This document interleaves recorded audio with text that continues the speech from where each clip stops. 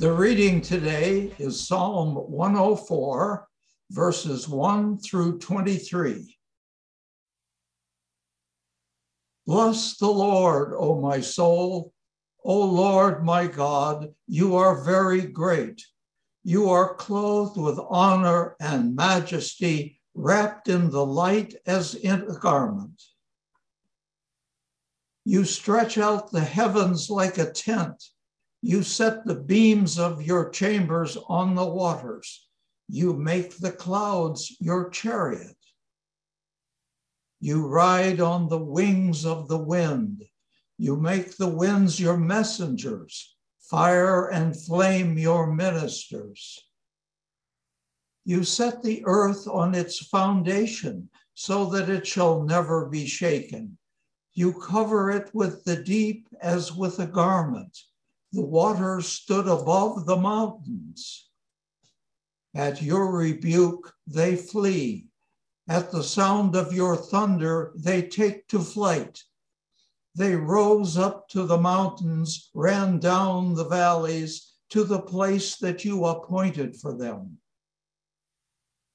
You set a boundary that they may not pass, so that they might not again cover the earth.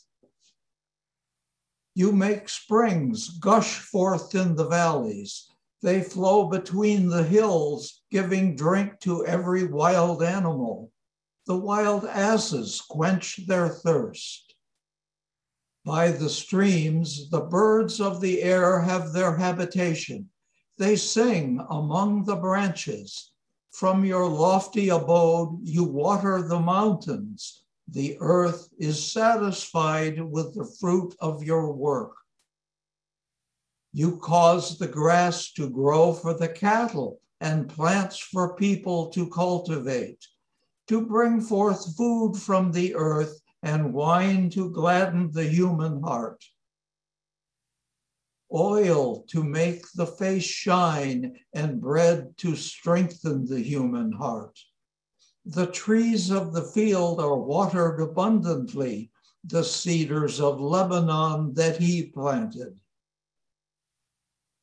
In them the birds build their nests. The stork has its home in the fir trees. The high mountains are for the wild goats. The rocks are a refuge for the conies. You have made the moon to mark the seasons. The sun knows its time for setting. You make the darkness, and it is night, when all the animals of the forest come creeping out.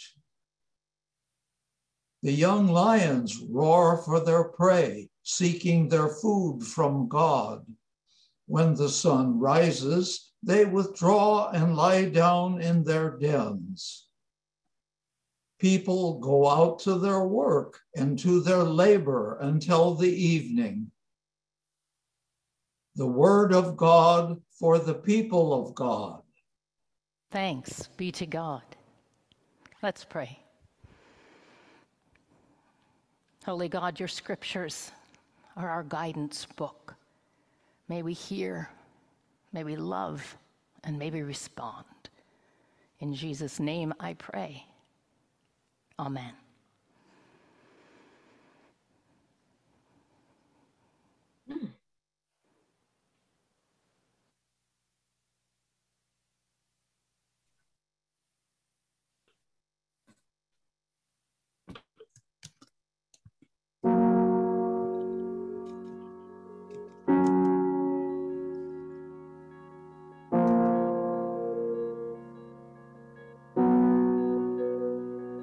On Christmas Eve, 1968, astronaut Bill Anders snapped a photo of the Earth as Apollo 8 orbited the moon.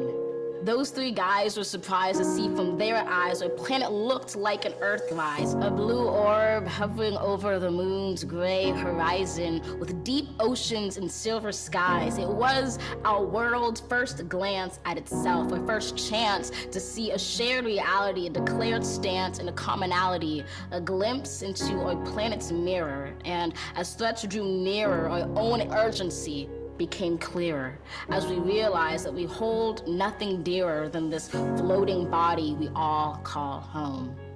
We've known that we're caught in the throes of climactic changes some say will just go away, while some simply pray to survive another day. For it is the obscure, the oppressed, the poor who, when the disaster is declared done, still suffer more than anyone.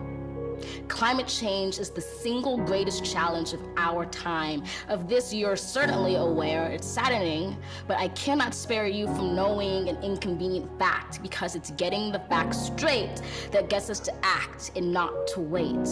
So I tell you this not to scare you, but to prepare you, to dare you to dream a different reality where, despite disparities, we all care to protect this world, this riddled blue marvel, this little true marvel, to master the verve and the nerve to see how we can serve our planet. You don't need to be a politician to make it your mission to conserve, to protect, to preserve that one and only home that is ours. To use your unique power to give next generations the planet they deserve. We are demonstrating, creating, advocating. We heed this inconvenient truth because we need to be anything but lenient with the future of our youth. And while this is a training in sustaining the future of our planet, there is no rehearsal. The time is now, because the reversal of harm and protection of a future so universal should be anything but controversial. So, Earth, pale blue dots, we will fail you not. Just as we chose to go to the moon, we know it's never too soon to choose hope. We choose to do more than cope with climate change. We choose to end it. We refuse to lose. We do this and more, not because it's very easy or nice, but because it is necessary. Because with every dawn we carry the weight of the fates of this celestial body orbiting a star, and as heavy as that weight sounded, it doesn't hold us down, but it keeps us grounded, steady, ready, because an environmental movement of this size is simply another form of an Earthrise. To see it, close your eyes, visualize that all of us in this room and outside of these walls or in these halls, all of us change makers, or in a spacecraft floating like a silver raft in space, and we see the face of a planet anew. We relish the view, we witness its round green and brilliant blue, which inspires us to ask deeply, wholly, what can we do? Open your eyes, know the future of this wise planet is right in sight, right in all of us. Trust this earth uprising, all of us bring light to exciting solutions never tried before, for it is our hope that implores us at our uncompromising core to keep rising up for an earth more than worth fighting for.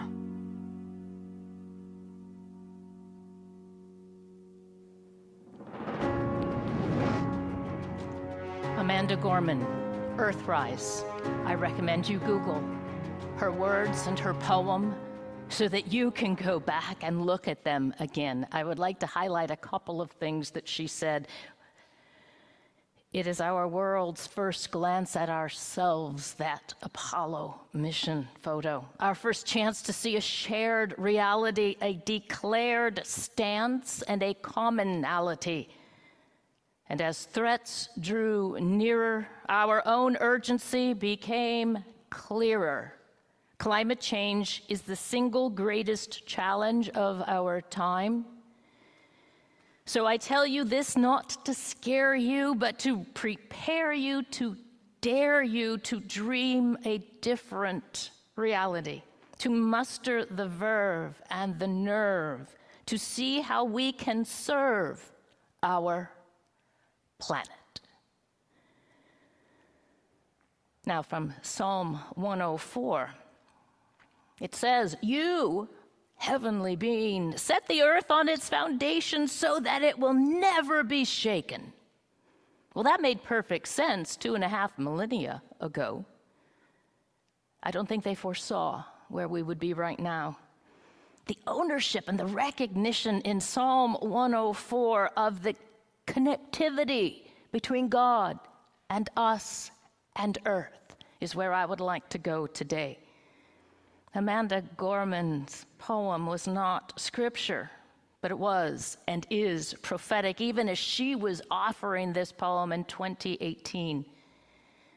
Because it's prophetic, because it ignites us back to being caring people, caring stewards, caring for not only each other, but the land we walk upon, because this is what we are meant to be.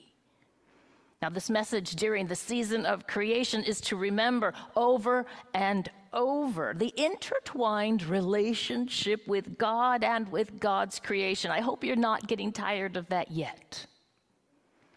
But remembering, putting it front in our mind is what we are doing. It is what we do during Lent and during Easter time and during Advent. We have now added a new season of remembering our relationship, our stewardship with, not over, Earth. Rapidly changing climate vulnerabilities has become this new added season of remembering. Today, we will think about flora, plants, flowers, verdant growth through the ground, and the differing ecosystems around the world. Fauna, animals, indigenous and imported to any geographical location. As an example, when we lived in Fiji, once upon a time, we were told, snakes ran rampant through the islands and were a huge hazard. So the Europeans imported mongoose. Now, when we were there, no snakes whatsoever, but the mongoose ran rampant through the islands, which was no problem until they got into the eaves of every single house and hut and walked. Reminiscing is not necessary right now. Flora and fauna are both appreciated not just for beauty, but they both, flora and fauna, provide the complex balance and resources to each and every ecological system. We don't have mongoose here in Palo Alto, am I correct? Right, they're not here to kill snakes. Our creation story in Genesis celebrates the balance and resources within creation. All essential light and air. Then comes fertile topsoil. We call it ground or dirt. In the liturgies of the church, the fertile topsoil has come to be known as dust, which is so disappointing. Dust to dust, ashes to ashes is part of our liturgy. My liturgy says fertile topsoil to fertile topsoil, because dust is not generative in our modern understanding of the word. Topsoil is. With heavenly rain, topsoil can do so much, such verdant growth, which I experienced both in the tropics and in the farming heartlands of America. This brings me to ground guy. Have you heard of ground guy?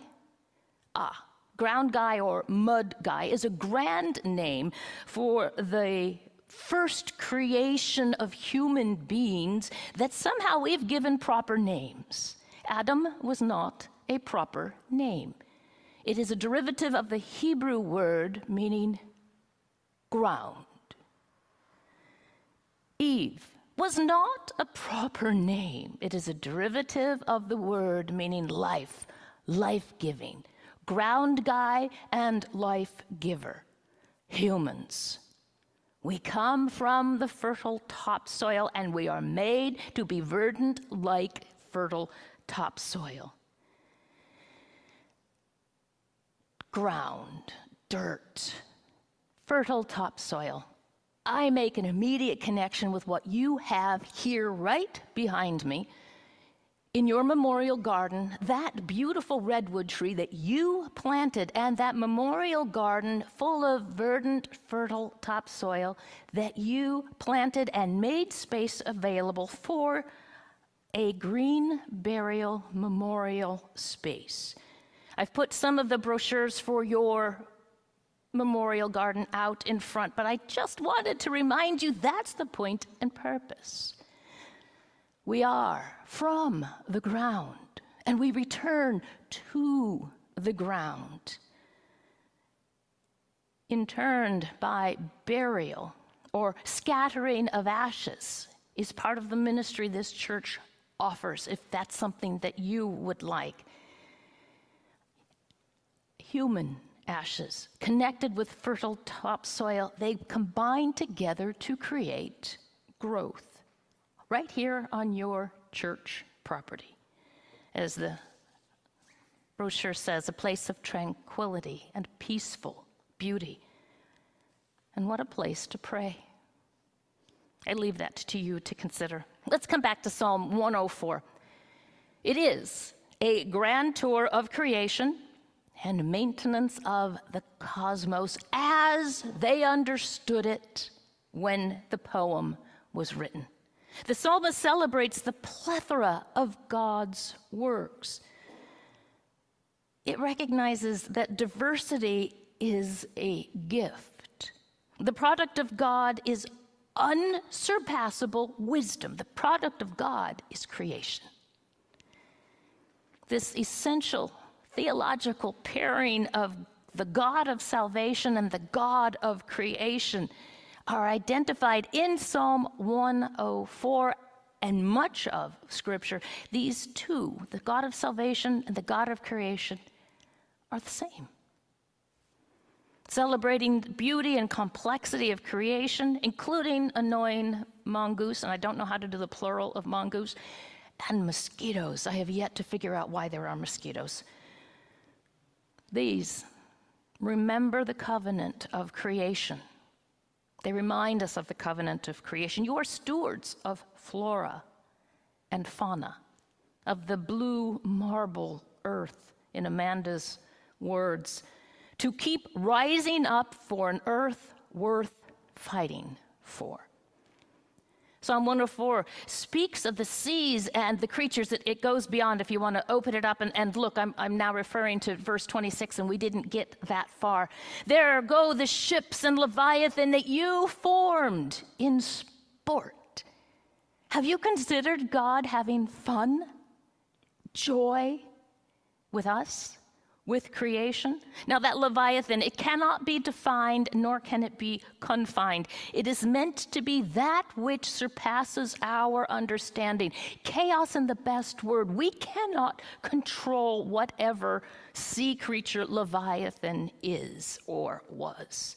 There's no animosity between God and a creature humans cannot fathom. In fact, there's joy, there's reciprocity. It's uncontrollable to us, but completely at play with God. Better understood as God dancing with Leviathan, whether we understand it or not. So moving on, Isaiah 55. It says, people shall go out in joy and be led back in peace. The mountains and the hills shall burst into song, and all the trees of the field shall clap their hands. Is this God distancing God's self from creation or embodying creation? Creation is not entertainment. It is our co-created and loved by God. Exodus 17, Moses and that rock. Remember the people who were freed from Egypt, were being led through the desert, were being fed with manna daily. Yet they didn't have water, and they just threw their arms up and said, oh my gosh, if we just stayed in Egypt, at least we could have had water. Out here, you want us to die of thirst? And Moses, I can imagine tempering his temper, said, God, any ideas? And God said, I certainly do. You see that rock right there? I need you to, in my name, touch that rock with your staff. And out comes water, because we all know that if we just touch a rock in the desert, we will get water, correct? No. God and creation. Now, Jesus' great triumphal entry into Jerusalem. I'm looking at Luke 19. And the people say, hey, Jesus, tell these guys to stop saying this Hosanna stuff to you. And Jesus replies, if they do not praise God, these rocks on the ground will. Yes. Trees of the field clap their hands, stones in Scripture responding to God's command. Shouldn't we listen to nature, which listens to God? The trees of the fields, groves, plains, and mountains pass electrical impulses through their tissues to communicate, which is just one of their many means of communication. Sorry, I have to read this quote because I did not make this up. Trees also use the senses of smell and taste to communicate. I am quoting German forester and author Peter Wohlenben, who wrote his book was translated the same time Amanda was writing her poem. The book is The Hidden Life of Trees, what they feel, how they communicate. He writes about flora and fauna like an author, trying to engage an audience, not only trees, but also, which allows his message to be heard by a person like me, because if he just wrote in scientific language, I'd be lost in the dust of the fourth word. He writes, in the symbiotic community of the forest, not only trees, but also shrubs and grasses and possibly all plant species exchange information. Usually there are fungi present that act as intermediaries to guarantee quick dissemination of news. The giraffes are coming. The elk want to rub their antlers against your base. You are at threat from fire. These signals transmitted possibly, definitely, it's new to me, by this fungi, go from tree to tree, helping the trees exchange information about harmful insects, drought, and other dangers. Much of the quote is attributed to the work of Dr. Suzanne Simard, University of Columbia, and her discovery of what has been commonly called Wood Wide Web. Wood Wide Web. Our ancient spiritual ancestors understood the co-relationship, the co-reliance between nature and humans much better than we do. Trees are protecting our planet, and they know it.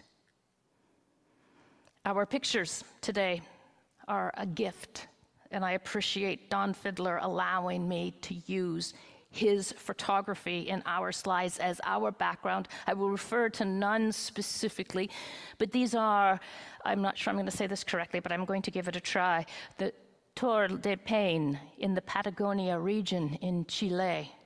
This week, I expect you all read the article about the Patagonia Clothing Company, no relationship to the mountains, whose owner is transferring ownership of the company to a collective environmental nonprofit to help fight the climate crisis. Patagonia owner says, Earth is now our shareholder. Commitment? What does it look like? There's just an example. I'll close with Bill McKibben, who in his email this week answers the question that was thrown at him. What planet does he, meaning Bill, live on? Bill answers, I live on a planet that looks somewhat like the one, but is irrevocably changed. The old one, that is somewhat like the old one, but is irrevocably changed. The first pictures we ever took of it in 1968, the ones that came back from the Apollo missions, are now hopelessly out of date. There's a lot less white and a lot more blue up top because most of the sea ice in the summer Arctic is gone. balances in the ocean, other balances, and he comes back and he says, we live on a planet that still has such heart-searing beauty. It's a world where creeks still tumble down mountainsides, where trees still spread their branches to make shade in the heat, where hummingbirds and anteaters remind us of the whimsy of evolution, where people love and protect each other, family and strangers both. It is a good world still, and worth the defending. Amanda, Bill, and Scripture. Let all of God's people say, amen.